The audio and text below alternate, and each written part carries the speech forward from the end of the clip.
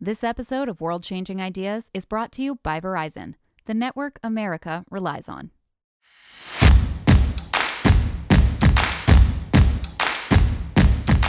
I'm Talib Visram, and you're listening to Fast Break, your weekly source of inspiration and motivation in these uncertain times. This week, we are reporting from the Fast Company Innovation Festival. We'll be bringing you daily episodes where we'll dive into the biggest themes of the week and highlights from some of the most creative minds in tech, science, and entertainment speaking at the festival. Since the festival is entirely virtual this year, you can attend no matter where you are, and tickets are still available. For more information on where to get tickets, check out events.fastcompany.com.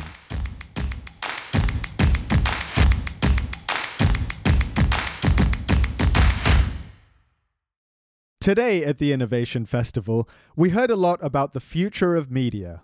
From film and television to music and social media, 2020 has only heightened the effects on already rapidly changing industries. Innovation in media has never been more important, and that was certainly on the minds of some of our Innovation Festival speakers. We start with Robert Downey Jr. and his wife, Susan Downey. They created their film production company, Team Downey, a decade ago. Fast Company editor-in-chief Stephanie Metter chatted with them about creativity and storytelling in a constantly changing media landscape. Both of you have talked a little bit about projects that have been put on hold, other projects that have been occupying your time during the pandemic. For either of you, what's your prediction about what Hollywood is going to look like when we come out on whatever the other side of this looks like?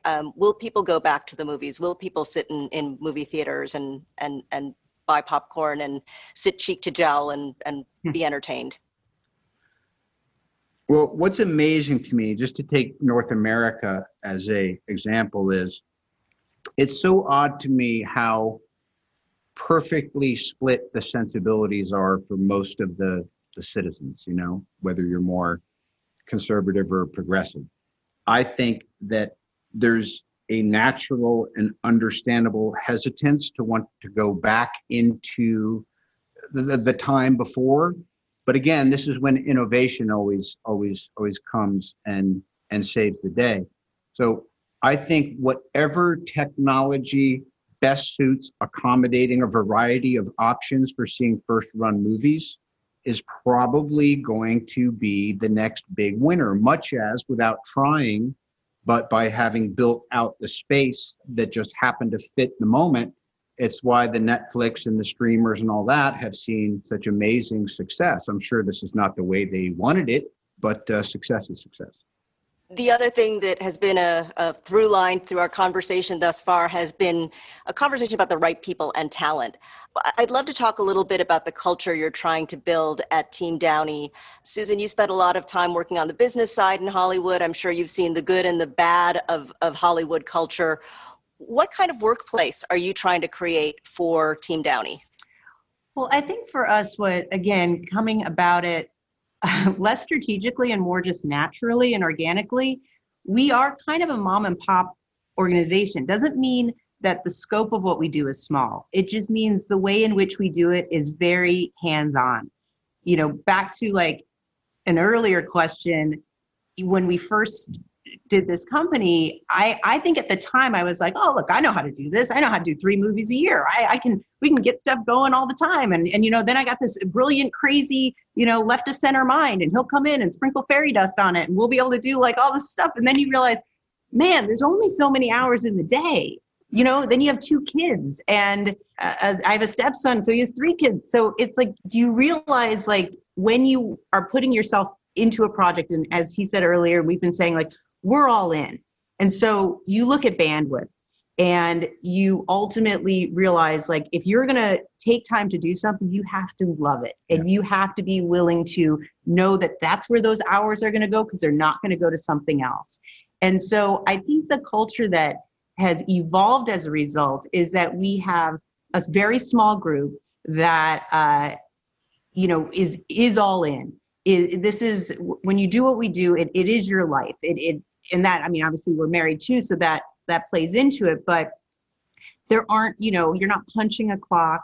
And I think that we're also fairly independent, even though we do stuff together and the people we have working for us, we're doing it collectively. Yeah. Everybody's very proactive within what they're doing, and then we come together. And so it's encouraging that. It's encouraging people to be proactive, to have the confidence to represent us, to have the confidence to make choices. But the key thing, I think the three key things, whether you're on a set or in a relationship or have a company together, is you need communication, you need trust, and you need respect. And to me, those are the pillars. Those are the foundational pillars. And if you have those three things with the people that you're working with, then hopefully, if nothing else, the experience will be good, because that is so much you can. Because sometimes, I mean, I will say the kind of culture that has wound up happening, so let's pretend it was intentional. Some people dig in deeper and they become lifers. Some people decide, I've learned a lot here, thank you. I now really know that what I want to do is over there. Yeah. And some people use their time here to get a skill set going that then leads them out to where now we're watching the movies they're writing, or we're seeing the show that they did. And we're like, oh, wow, that was she was an intern. She was really cool. She didn't tell us she was, and now she's got her, and we go, great. So it really is a little bit of an incubation thing. But again, it is the opposite of old school Hollywood, which is a work death syndrome gulag, where you are stuck in a job that seems cool on the surface, but there's no trajectory toward actually not needing the production company and all of its facilities to thrive. The music industry is often viewed through a business lens, but at its core, it's still about the connection between the artists and their audience. Media entrepreneur Scooter Braun sat down with Grammy-nominated singer-songwriter Jessie Reyez and Shara Senderoff, president of Raised in Space. They discussed how data tools can help artists grow their fan bases and why the arts can help make the world a better place. Here, Scooter explains why he initially got into the music business. I started in this because I just really like music. And I think for me, it's a business because nobody shows up other than maybe the Canadians who give money to the arts. But no one shows up in this country and just gives you millions and millions of dollars to make the society a better place. And arts do that. If we had more art in school, maybe we wouldn't be in the position we're in right now in the United States. So for me, you have to use this data, you have to use this business to get more money into people like Jessie so they can make our society a better place. So I want to be clear. It isn't that I see the business as we are a business and we need to go make money and that's what this is about. To me, it's we are a business so that people like Jessie can do what they do. And technology has always shaped the music industry. Radio was the reason we have a music industry, because they created the radio and suddenly there was a way to monetize and there was a way to travel music around. Someone from Toronto would have had a real hard time breaking globally before the internet came along. You'd have to first work the Canadian market, then you slowly go down to the US, hope you could break there. And now, because of the internet, you're seeing acts break around the world overnight. And what became really interesting is when this guy, Steve Jobs, created this little thing we hold in our hand. And we started getting most of our content from smartphones and iPhones. And then it became very intimate. So you started making content in a different way because you realized you weren't selling to 100,000 people in a room like people see the clicks. You're selling to one individual having an intimate experience on a small screen. Mm-hmm. So to me, technology, we adapt to it and we turn it into a business only to create connection. For me, it was a DJ Clue mixtape. For my dad, it was some vinyl. For some kid today, it may be a video on YouTube or something that they saw through a friend. But technology is just a way to, what I call, create discovery and then feed the arts. It's not the other way around. The arts should be feeding the business. It should be the other way around. When you talk about all this, what COVID ultimately has created is an opportunity for us to slow down and innovate in every way. Our society, our thoughts, our dreams, and the biggest travesty would be to have us come back to normal and have nothing change. When it comes to measuring audience engagement, media companies have started turning to new data analytics. Shara explains how Raised in Space is investing in one particular company to help it track crowd development. a lot of times people forget that we're in a business, and the business is about how we use technology to scale other areas of our businesses. So when you look at a platform like Autogen, which simply put is a data platform that allows us to aggregate our audiences from all platforms, so that for the first time ever, we don't have to be locked into the silos of the social networks, but we can aggregate our audiences in one place, and we can clean them so they're not full of bots, autoloaders, and duplicates, and we can actually reach our fans. So when we look at our rosters and Jessie looks at her audience, what percentage of those people are real? And the people you actually want to reach within them are the real ones, because the real ones really care about listening to your music. They care about buying your ticket. They care about buying your sweatshirt.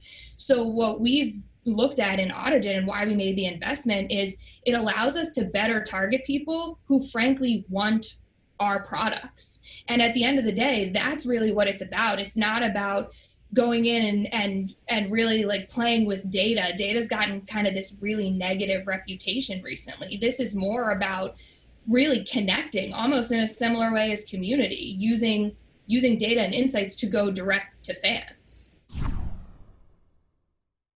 This episode of World Changing Ideas is brought to you by Verizon, the network you can rely on for your phone and for your home internet. Find the plan that's right for you at Verizon.com. Amid the run-up to the election, social media platforms are gearing up to combat the spread of false information. Twitter Chief Design Officer Dantley Davis talked with Fast Company senior writer Mark Wilson about how the social network company plans to battle misinformation this election season, and how it's also working on ways to design for more inclusivity on the platform. Dantley dives in by discussing Twitter's main goals. The challenge that we have at Twitter is not only being a platform for late breaking news and what's happening in the world, but also providing a voice to a whole host of people with different perspectives and point of view. And oftentimes that means that there's flashpoints. And we're, just like many other companies, trying to figure out how to provide balance and enable people to share their authentic selves and engage with community, and also do that in a very healthy and respectful way. The concept of inclusivity has never been more critical, and it's something Twitter is committed to making part of its design going forward. Mark was curious about how the company intends to follow through on that. Talk to me about design for everyone. Well, the platform that we're building is inherently designed for everyone, given this open communication tool for the internet. But increasingly, we're having to make some decisions on types of people that we don't want on the platform. And those are the people that cause abuse and bully and just participate in toxic behavior.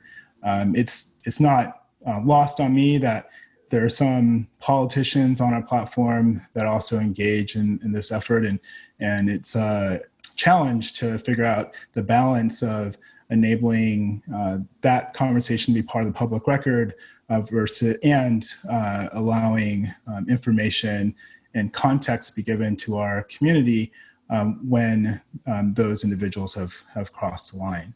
In terms of how we think about design, I've been focused on ensuring that the design team is representative of all the people in the world that use our platform. So as we're making decisions that impact our customers who are representative of a global audience, that those points of views are also in consideration as we're thinking about new features and new ideas. And only through diversity of the folks who are participating in the actual design process do I think that we'll actually succeed in the prospect of making a platform for everyone.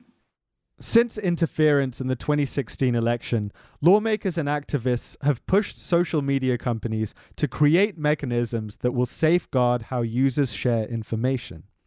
Here, Mark asked Dantley how Twitter plans to carry this out over the next few months. How much work are you doing on the platform sort of in response to election-oriented issues right now versus how much is that sort of set, and are you thinking off into the future about everything next? All the above. As it pertains. That was a good way. That was a good non-answer. To get into the specifics, and we are thinking about current state of affairs and post-election. And a lot of the challenges, as you all could probably appreciate, might happen after the election. And so we're thinking about how misinformation is shared on a platform, continuing to experiment on new ways to identifying and de-amplifying misinformation, providing new experiences for our customers to even think about why they might share an experience. We tweeted out last week that we had an experiment where when someone shared a link, we asked if they actually read it before they shared it. And the metrics were pretty interesting, and we had 40% of those folks who actually went and read the article before they actually shared the link. And it just showed that, people are incentivized in some cases by headlines, and they might not have the time or wherewithal to dig a little deeper to understand the context of the information that they're sharing. So we're continuing to do that work now. We have a whole... By the way, I got that prompt a couple of weeks ago. I'm pretty good about reading articles before I share them because I don't want my sort of reputation as a journalist to suffer on a bad, retweet or something. But I totally hadn't read the article, and it totally nailed me. And I did read it, and it was cool, and I shared it, but it worked. Sorry, go ahead. We have a whole team focused on election integrity, ensuring that external actors aren't using our platform for nefarious purposes, so that will continue. And beyond the election, we're also thinking about how we can provide more balance to the conversation. And that happens in a host of ways, both in terms of continuing work on misinformation, us thinking about how we can make our policies more transparent in the product. So it's not just a blog post, but it's integrated into the product. More remediation steps for our customers when they do find information that might be misleading. So it's an ongoing effort. And health is what we call health of our platform is our number one priority. So all of our efforts now and beyond the election is focused on creating a more healthy Twitter. That's it for today. We'll be back tomorrow with more highlights from the festival. But if you want to tune in to the full schedule of events, check out events.fastcompany.com and click on Buy Tickets. You can subscribe to Fast Break on Apple Podcasts or wherever you listen. If you like this show, please leave us a rating or a review. Thanks for joining us. I'm Talib Visram.